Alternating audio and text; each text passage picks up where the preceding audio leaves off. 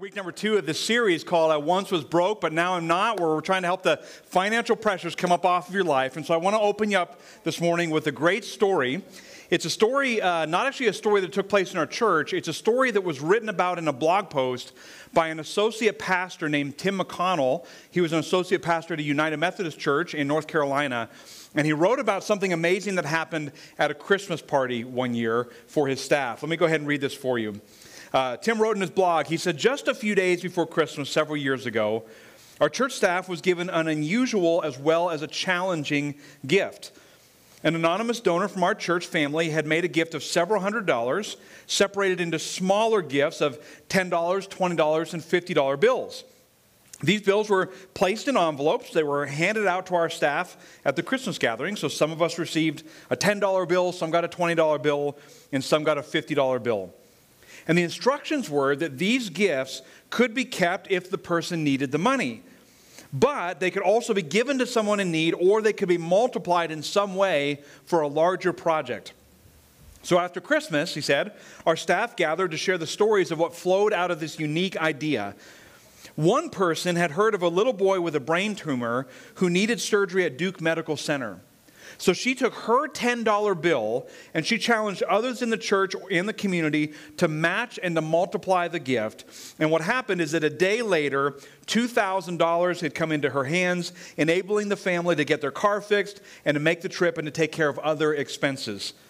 Another person took his $10 bill and he gave it to a church member who found a family whose mother was sick and unable to work. The father was laid off of this family and the power to their house had been turned off. So this church member collected more than $600 so that the family would have electricity, they'd have presents for Christmas, and they'd have a little extra money until the parents returned to work. Then there's the story of a $50 bill that found its way into a community benefit to help with funeral expenses. And another staff person gave her gift to put gas into the truck of a family who came to the church office asking for wood to stay warm. The gas took the family to the staff person's house where the entire truck bed was filled with wood. Story after story was told of how the initial gift was given away or multiplied. And this incredible event is a testimony of what great works God can do if we are willing to give what He has given us back to Him. One staff person said, "What a mighty God we serve. Just look at what His people can do when they are open to His whisperings." Now, I think this is a really cool story, and the reason I wanted to read it to you this morning was because it's a story of the multiplying impact that God has on money.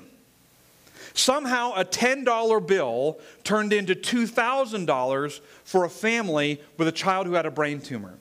Somehow, a $10 bill turned into $600 for a family who needed to get through the Christmas season. Somehow, a little bit of money turned into gas, which turned into an entire truck bed full of wood for a family in need. What you're hearing about in these stories is that God has the ability to take any kind of gift that we give and to multiply it so much bigger than we can possibly imagine.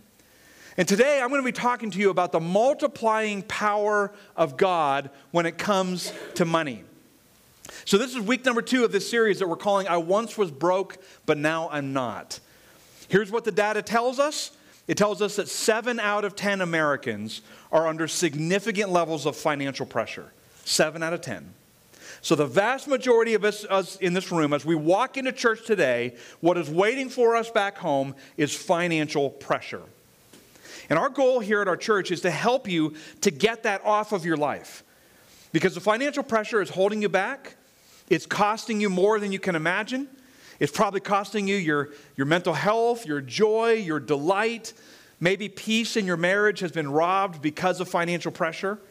And so we want to help to get you out from under it. And so what we're doing as a church in this series is we're going to try to give you 2 layers of help. One of them is highly practical, and the other one are biblical principles. And so on a practical level, what we're doing is when this series is all done, we end this series on October 1st, that night we have the financial learning experience, which you heard about in the announcements. So Chad Auckland is a representative from Enjoy Stewardship. He's going to preach the message on October 1st. He's going to lead the financial learning experience from 6 to 8 p.m. This is going to be super, super practical teaching on things like how to get out of debt, how to manage a budget, how to handle cash flow, how to invest. And that's going to lead, if you want to, into next steps where you can actually sign up to get a financial coach to help you, or you can sign up to get into a 6-week financial group where you can really walk this journey out even further in your life. So we're helping to bring you some really highly practical stuff to try to get the financial pressure off of your life. But we've also got to give you the biblical principles. Because if you're going to truly be delivered from this heaviness on your life, it's going to take more than just debt management and debt reduction and cash flow management to be able to know how to do it. You've got to integrate the biblical principles that God puts in His Word into your life. And so every Sunday morning, we're giving you the biblical principles that relate to money so you can understand how to move forward. So last weekend, we gave you what I call the ownership principle, which is all about who owns the money in the first place. And the principle is that God is the owner and I am the manager. So every dollar that has ever passes through my hands is actually a dollar that is owned by God. Every possession I ever own is actually a possession that is owned by God. He looks to me and to you as the managers of His resources. That is the foundational principle that you have to understand. And each principle is going to kind of build on the last one. That's the foundational principle that you have to understand if you're going to move forward with God and be delivered from financial pressure. Well, today we're going to give you a second principle, and it's a principle about giving and God's ability to multiply. So we're going to call this one the giving principle. And the giving principle says this, and I'm going to show you this to you this morning in God's Word, that we give of our firsts by addition, God gives second by multiplication. Now, I want to explain to you what I mean by that principle, and then I'm going to show it to you in the Scriptures this morning. We are called by God, according to God's Word in Scripture, to take the first of what we have. Whatever is given to us first, whatever kind of resources come into our hands, we're supposed to take the first of what we have, not the last, and to give off of our firsts to God. When we give off of our first, what we do is we declare our trust in the Lord to be our provider, and we show Him that our priority above everything else in our lives, our priority is Him and His kingdom. That's what happens when we give first. When we give first, we add something to the kingdom. So you just heard a story of a church member who added a few $100s to the kingdom in terms of $10, $20, and $50 bills. There's a few $100s of addition to the kingdom of heaven. But then what God does, what He shows us in His Word that He does, is that God begins His multiplying process. And there's two levels of multiplication that come. There's a multiplication back to the giver. There's a blessing back to the giver that God shows us in His Word that He gives, where He multiplies back into the hands of His good steward, His good manager, more resources. But there's also a multiplication that goes outwards, that somehow what we give has the ability to be multiplied, and the impact is far greater than we could ever imagine with what we give. You see, we give by addition, but God gives by multiplication. You've got to understand this principle today, and I think if you absorb this into your spirit, and if you believe this to be true, this is going to transform the way you approach the resources that God puts in your hands. You're going to start to become a giver if you aren't one today, because you're going to see what God can do. Now, I'm going to show this to you in Scripture this morning. And so to do this, I'm going to start off by taking us deep into the Old Testament. We're going to go way, way back in history, 3,500 years roughly, to Moses, when Moses is bringing the nation of Israel out of Egypt. And Moses is going to begin some teaching that is going to be carried on throughout the remainder of Scripture. And it's teaching around first fruits giving. Now, let me explain what first fruits giving is, okay? So Moses here was leading the nation of Israel. They had come out of Egypt, and they're getting ready to go to the Promised Land. Now, when they get to the Promised Land, God is going to give them victory over their enemies, and they're going to push the people groups back in that land, and God's going to give them this land. So they're going to inherit houses they didn't build. They're going to inherit fields that they didn't plant, and they were going to have the blessing and the provision of God in their lives. The nation of Israel was. And so Moses on the journey had to give them all kinds of teaching on how to handle themselves. These former slaves who used to be slaves in Egypt are now going to have so much freedom in the Promised Land Moses had to teach them how to handle it. So one of the parts of his teaching, of all this teaching he gives, is about how to handle money, and he teaches them to give their first fruits. So here's what he says. Moses spoke these words in Exodus 34:26. He said, "Bring the best of your first fruits of your soil to the house of the Lord your God." Now, when you read the Bible, one of the things you always have to remember about Scripture is it is written to ancient cultures. And those ancient cultures in many ways function very differently than our present day culture. And so we kind of got to remember or try to think of what it would have been like for people at this time period to have heard this teaching. So in ancient culture, everybody was a farmer. You were a farmer, your neighbor was a farmer, your brother was a farmer, your mama and daddy were farmers. Everybody raised animals, everybody raised crops up out of the fields. The whole entire culture was an agriculturally driven society. So much of what you read in the Bible has agricultural references to it.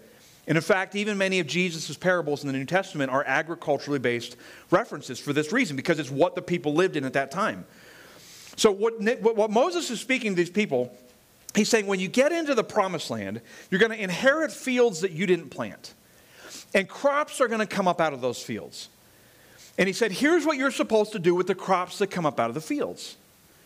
You are supposed to take the first fruits, the first of what comes up out of the soil. You are to harvest it. And then there was this other concept of the tithe. The tithe was this Hebrew term that literally meant a tenth or 10%. So you were supposed to take a tithe off of the first fruits, the first of what comes up. You took the best tenth. You would bring that tenth of your grain or your barley or your figs or whatever you had, and you would take it to the house of the Lord. You would offer it to God, and that food would either be burned up before the Lord or it would be given to the priests and the Levites who would eat it. That's how they would live.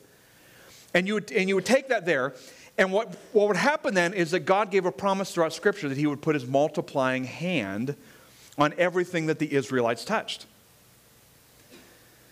Now, when we read these principles from thousands and thousands of years ago, we go way deep into the Old Testament to grab this one. We have to do some interpretive work to try to figure out, well, how do I apply this idea to my life? Because I'm not a farmer, I'm a pastor.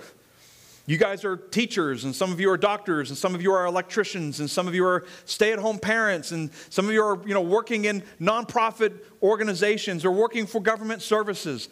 And so we're not raising crops anymore where we're called by God to harvest off the first of our crop and to take it to God. And even if we were that, we wouldn't. I don't want you bringing like big, piles of grain and dropping them on the platform here to offer them to the Lord. So how do we apply this to our modern day thinking? Well, the answer is that we have a different kind of resource. It's not grain from our fields, and it's not multiplied animals. We have money.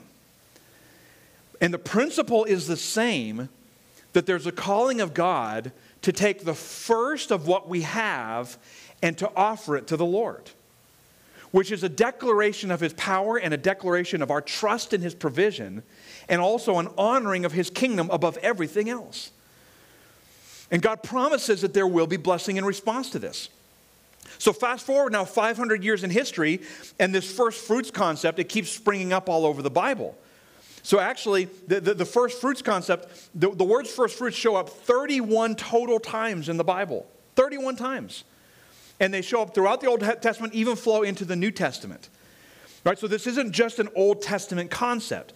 So here, 500 years later in history, the writer of Proverbs now writes this, right? Affirms the same idea. Sorry, in the wrong passage here. Proverbs chapter 3 and verse 9. He says, "Honor the Lord with your wealth, with the first fruits of all your crops." So here we are, 500 years later, saying the same thing that Moses taught Israel. Now, the writer of Proverbs then begins to go a step further and explain the multiplying impact that God is going to have on the gift that is given if it is given from the first fruits. And so he goes on in the very next verse, he explains this. He says, if you give off those first fruits, verse 10, then your barns will be filled to overflowing, and your vats will brim over with new wine. So come on, everybody. If you've got a vat of wine at your house, you may have a problem, but it's going to overflow with some new wine. because the Lord is going to put a blessing on. Did you see the concept? The concept that you take the very first of what you have and you give. Now, the problem that we have is that what most of us actually do with our giving. And I'm going to tell you the truth here. It's going to sting a little, okay? Don't feel attacked. Just let your guard down. Just hear me. What most of us do with our giving is we actually give of our lasts. So we do last fruits giving rather than first fruits giving. And so what happens with last fruits giving is that God gets prioritized and his kingdom gets prioritized absolutely last in line. So let's work this out, right? Let's say that you've got a household income. We'll just use some easy numbers to work with. Maybe you have a household income of $60,000. So that means that every single month, $5,000 is coming into the family, right? So what we tend to do is rather than giving of the first of what comes in, what we're supposed to do is take that $5,000 and tithe off of it, give off of it first to prioritize God and his kingdom. What most of us do is we pay out everything else first. So the taxes have to get taken out, right? Now maybe your employer just holds them automatically, or maybe you have to set them aside in a tax account. Then the mortgage has to get taken out. You got to pay the mortgage. Then car payment number 1 and car payment number 2 have to get taken out. Then the groceries have to get taken out. Then the kids' sporting activities and all the gas in the car to get to the kids' stuff, right? And their fees that they have, that has to get taken out. Then the cable bill gets taken out. Then cell phone number 1, cell phone number 2, cell phone number 3, cell phone number 4, cell phone number 5 all get taken out because everybody's got one now. Then the vacation fund gets taken out. Then just the expenses just to have fun for the month, that gets taken out. And all of a sudden, what's coming in is this pot of resources we have just gets chopped down and chopped down and chopped down, chopped down, chop. And what we get left with is a little bit at the end. And what we do with the little bit at the end is we ask the question, should I put this into savings or should I give it? Now hear me very, very clearly. I want to speak graciously to you about this. I don't want you to feel in any way attacked by what I'm about to say. But please hear, I want you to hear the biblical teaching. That is last fruits giving. Do you know how many times last fruits are mentioned in the Bible? 0. Because God doesn't want us to have anything to do with that. He mentions first fruits giving 31 different times. And the problem is that when we give that way, what we are doing is we're actually dishonoring the Lord because we're saying to him, our giving, which has our heart, is saying to him, God, you are in last place. Oh, I can stand in front of people all day long and pretend you're in first place. I can convince everybody around me that, God, you're in first place. But the reality is my giving is showing you that you're actually in last place in my life. Everything else gets priority over you. I don't trust you to provide. I don't trust you to take care of me. And your kingdom is just a lower priority than everything else in my life. And the problem with that is that when we do that, it costs us more than we can imagine. And I want to show it to you. So fast forward another 500 years in history, and now we get to this prophet named Malachi. He's the last prophet of the Old Testament before the Bible goes silent, and 400 years later the New Testament opens up. So this is the last guy speaking in the Old Testament. He's 1,000 years after Moses has given this initial command to the Israelite. And now Malachi is being led by the Lord to correct Israel. Because Israel has forgotten how to give. Have you ever forgotten how to give? It's a very natural human thing to do. Israel forgot how to give. And so here's what happens in Malachi. God speaks through his prophet, and God says these words, "Will a mere mortal rob God? Yet you rob me. But you ask, how are we robbing you?" And God's answer was, in tithes and offerings. You are under a curse, your whole nation, because you are robbing me. So here we have a nation who has forgotten how to give, and they've absolutely lost track of what to do, and they have stopped tithing altogether. So many of them are either giving of their last fruits, or they are simply not giving at all in any way, shape, or form. And God said, now what's happening is that you are under a curse. Not only have you sacrificed my willingness, my desire to multiply back to you blessing and reward for your faithful stewardship of my resources, but actually my hand is against you. So your crops aren't growing like they should, and pests are devouring them, and you're not seeing the return on your labor that you should, all because you have robbed me. That's what God speaks to the nation of Israel. Now, I want you to consider that for just a second. Let's just pause for just a moment. The reality is that so many of us are under significant financial pressure. Now, the reasons why we got to financial pressure, there's a lot of reasons to it. Sometimes it's debt. Maybe we bought too many things. Sometimes it's just mismanagement of resources. Sometimes it's because we're just in a job that's not paying enough. We really need the blessing to get a higher paying job, right? There's all kinds of things. But one of the things that can put us into financial pressure that we never want to talk about, because it stabs us in the heart in some ways, is that our own lack of giving can put us there. Because what we've done is we've communicated to God that He's absolutely last, and so God has said, okay, so my hand is against you then. And God doesn't put His hand against us because He hates us. He doesn't put His hand against us because He despises us. He loves us like crazy. He puts His hand against us because He loves us enough to correct us. Because actually God Himself is a giver, and the delight of His heart is to give.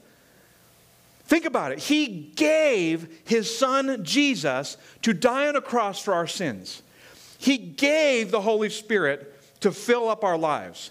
He gave us in the womb natural talents and abilities that we could use to serve Him. He gave us spiritual gifts that we're supposed to use for the kingdom. God gives and He gives and He gives and He gives and He gives. The heart of God is to be a giver. So God in His mercy puts His hand against us so that we wake up and can come into right alignment with Him and can become givers like He's a giver. I'm telling you that God wants to give. It's His heart.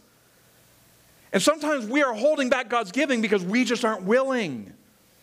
And so God says, okay, then you will not experience my blessing. You might even have some of my hand against you in some way. Malachi goes on in the same very passage, and God says, here's how you reverse the curse. Start being a giver of your first fruits. And so here's what He says through Malachi. He says, bring the whole tithe, that is a tenth of your fields, bring the whole tithe into the storehouse, that there may be food in my house. And God said, test me in this. The only place in the Bible where He says to test Him. Test me in this. And then here's what He said. And see if I will not throw open the floodgates of heaven and pour out so much blessing that there will not be room enough to store it. I will prevent those pests from devouring your crops, and the vines of your fields will not drop their fruit before it is ripe, says the Lord Almighty. And then all the nations, they're all going to call you blessed, for yours will be a delightful land, says the Lord Almighty. You see, the heart of God is that God wants to give. He is a giver. And we are called to become like His Son Jesus, which means that we are called to become generous. We are called to prioritize the Lord first. And what happens is if we are willing to give of our firsts, then what happens is we add something to the kingdom, and then God says, okay, now I get to give. God gives second, and He starts to give through multiplication. And you've already heard Scripture tell about the multiplication back to the giver, but there's also this multiplication that goes outward. There are biblical examples of a gift being given and it multiplying outward. The best example in this of Scripture is the story of the feeding of the 5,000. Right? So the feeding of the 5,000 is a super significant story. It is one of the only stories in the New Testament that is included in all four gospel authors. Matthew, Mark, Luke, and John all tell the story of the feeding of the 5,000. So what happens in that story is Jesus has these massive crowds of people following Him everywhere. He's teaching. And all four gospel authors say that this particular day, there were 5,000 men who were following Jesus. Now, in ancient world, in Jewish culture, you counted just the men in the crowd. I'm sorry, ladies, don't shoot the messenger. It's just how they did it back then. So what it actually means is if you add in the wives, you add in the women, you add in the children, you're probably coming to at least 20,000 people who are following Jesus around on this particular day. They have followed him around all day long. They're hot, they're sweaty, they're tired, and they need to eat. And nobody planned to be following Jesus that whole day, but they all just kind of kept chasing him around. And so they're hangry. 20,000 hangry people are just, their stomachs are roaring. They want to eat. And so what Jesus does is he goes to one of his bean counters on his disciples' team. He goes to this guy named Philip on his team. Says, Philip, hey, we got to feed all these people. So how are we going to do that, Philip? And the only reason he does that is to test Philip and to show Philip that Jesus can do unbelievable things. So he knows that Philip can't come up with an answer. So Philip scans the crowd, looks at all the people, starts, counting up and estimating. And Philip goes, Philip thinks with an addition mindset. So he starts to think, how much adding would we have to do of food to be able to feed all of these people? And he comes to the conclusion that it would take a working man an entire half of a year's wages to be able to buy enough food for all the people. So he goes back to Jesus and basically says, you're crazy, Jesus. It would take us a half of a year's wages to give these people one meal. And then what happens is there's a boy who gives. John is the only author who talks about the boy. The other three gospel authors don't mention the boy. They just mention the gift itself. But there's a boy who decides to do some giving of his first. Here's what it says, verse 8 in the book of John. Chapter 6, it says, another of his disciples, that is Jesus' disciples, his name was Andrew, who was Simon Peter's brother, he spoke up. So he brings to Jesus, he says, here is a boy with 5 small barley loaves and 2 small fish. But how far will this go among so many people?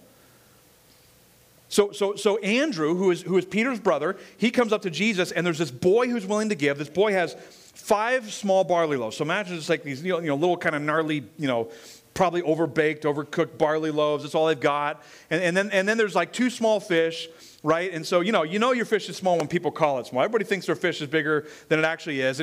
But they've probably got 2 trout that are like this. And this amount of food is maybe enough to feed 4 people.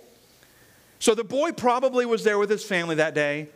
Probably had his mom and his dad and his little sister somewhere. And he was called by dad to hold the food. And dad probably has no idea, that he's taken the food to Jesus. Because dad probably thought we're the only family of all these people who planned ahead and thought a little bit about our food needs later in the day. Nobody else planned, right? And so the boy comes with the first of what he has. It's food for his family. He gives it to Andrew. Andrew takes it to Jesus. And Jesus says, okay, now because you've given, now watch what I can do. He takes the food. He starts to give it to the disciples. They start to go around to the 20,000 and they break off bread and bread grows back. And they cut off a piece of fish, and the fish grows back. And they just keep giving and giving and giving and giving and giving and giving and giving. And they feed every single person in that crowd. Now, guys, I want to do a little bit of math. I like math. You want to do a little bit of math with me for this morning? Okay. We've got 20,000 people in the crowd, presumably. We've got enough food to feed about 4 people. Somebody tell me how many times 4 divides into 20,000? Any math heads out there? There wasn't one in the 9:30 service? I see we have one in the 11 o'clock service. The one person who knows how to do math, good job. It's a 5,000 times multiplication on the gift. The gift for 4 was multiplied 5,000 times over. Somebody say, God is a giver. Come on, that's where you talk back to me. Somebody say, God is a giver. You got it. God loves to give. And he can even give 5,000 times what you give. And the giving isn't just back to you. The giving is outward to people you give to. Do you understand that if we actually believed that God had the power to do this, and not just the power, but the willingness and the excitement and the joy to do this, we would charge into church every week and we would be ripping hundreds and fifties out of our pocket, just dying for the offering time to come, so we can throw that $100 bill down and be like, boom! $500,000 to the building fund, because that's what 5,000 times 100 is. There's a little more math for you. You'd pull out a 50, boom, $250,000 to feed some orphans. Come on, here's another 100, boom, $500,000 to plant churches. Come on, we would walk into church so ready to give if we actually believed that God not only had the power, but had the willingness and the joy and the delight in being a giver. This would change everything. We would never cease to have resources to do what God asked us to do. And so, guys, I really want to challenge you this morning to move forward in your life in this area. And I want to have empathy. I want to have sympathy and empathy for your situation. I realize that many of us walk into the room today and we're crushed by debt. And we're not seeing the income that we need out of our job. And we've been denied the raise that we need. And we're struggling. And our marriage is having this constant fight and this constant tension that just exists under the surface. And money is a source of it. I realize so many of us are bringing that into the room. What I'm trying to tell you today is that you cannot outgive God. And that He loves to give back to you. And I'm telling you that if you will begin to trust God with what's first, that means taking the income that comes in and before anything else goes out, setting aside what goes to God and His kingdom. If you will be willing to start doing that first, you are going to watch God do what He tells you He's going to do in His Word. I have personally experienced this. Personally. When Jen and I started tithing very early in our marriage, and I'm telling you the consistent story of our lives. I mean, just again and again and again. We started tithing when our total household income was like $25,000. That's when we started our tithing journey. And I'm telling you, we have watched God over and over and over again raise our income in every job we've had, every house we've ever bought. We bought it way lower than we should have. When we sold that house, we sold it way higher than we should have. We've had income sources that have come in from other directions that we never expected, family businesses that have taken off and have blessed us. And I'm just telling you, the story over and over and over and over and over again in our lives has been one of God multiplying back. And I'm telling you, you can experience this as well. But you also get to understand that God's going to multiply outward. You know what? The reality is that if you were to give $100 in the offering today, it's not going to turn into $500,000. I mean, it could, but it won't. But that doesn't mean God doesn't multiply it. Because what God does is He multiplies that in ways that are infinitely greater. It is a piddly, measly thing to God to turn $100 into $500,000. God could take that $100 and He can turn it into a changed life who will forever be changed and will change generations of people after them. Do you understand that? And that is infinitely more valuable than the multiplication of just dollars. This is what God does with our giving. So guys, I'm going to give you a challenge. I'm going to leave you with a challenge today. I'm going to give you the 90-day tithe challenge. Would you trust God for the next 90 days of your life? For 3 months, would you just pray, God, could you help me? God, could you help me to step forward and to trust you? Now, maybe you don't have the faith yet, and it's okay. I want to have grace on you. Maybe you don't have the faith yet to say, I'm going to take 1/10 of what God has given me and give it back to Him. Maybe you start with 3%. And you give the first month and you watch God do something. Go, wow, man, maybe next month, maybe I could do 4%. And you watch God provide. Wow, maybe next month I could give 5%. And you start to trust the Lord and see what He can do. You see, I've learned that I can trust the Lord. And this is why we can run a capital campaign in our church and give 1/10 off of it. And this is why we can receive tithes and offerings in our church and give 1/10 to go outward to missionaries and organizations, because I've learned that I can trust the Lord. God will never allow this church to financially collapse. I know that because I've seen God provide. I want you to have that same level of faith. I want you to have that in your life. But you won't have it until you begin to give off of the first of what you have. Now I'm going to show you just a very quick video. We have a brave lady in our church who is willing to tell her story on camera. It's her story of her learning to give of her first. Let's go ahead and turn our eyes to the screens. Hi, my name is Kathy Nichols, and this morning you heard Pastor Ryan talk about how God is the great multiplier. I am here to tell you how I know that story to be true. When I was in my mid-30s, I joined a Bible study group at the church I was in, and it was a very in-depth Bible study, and I became challenged to tithe. I had given when I felt like I had money to give. It was conditional on what I wanted to spend my money on. And I wrestled with this for probably 3 weeks when I sat down that Saturday evening to write the first tithing check and literally poured tears over it. The check was wet when I was done, but I could not ignore the call and the challenge, and so I did it. I actually did it cheerfully, and I have been doing it since. It was freeing. It was a freeing moment for me. All the burdens that I had felt about money were lifted away. I'm not saying it's been easy and that I have money coming out my ears, because I do not. But that moment of answering the call and doing what God commands us to do was freeing. I saw God multiply what I gave, not only to help others, but to help myself.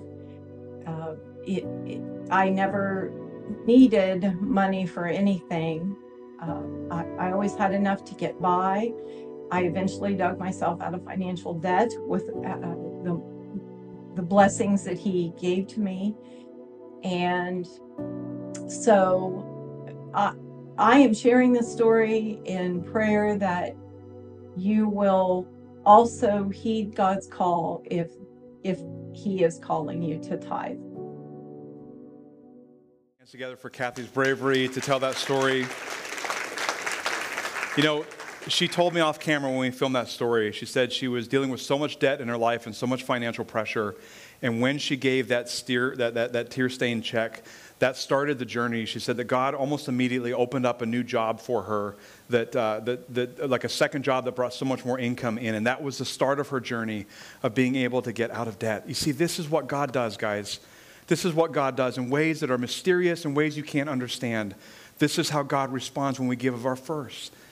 And so, guys, today we're going to worship the Lord. During this last song, we're going to worship the Lord with the giving of our tithes and our offerings.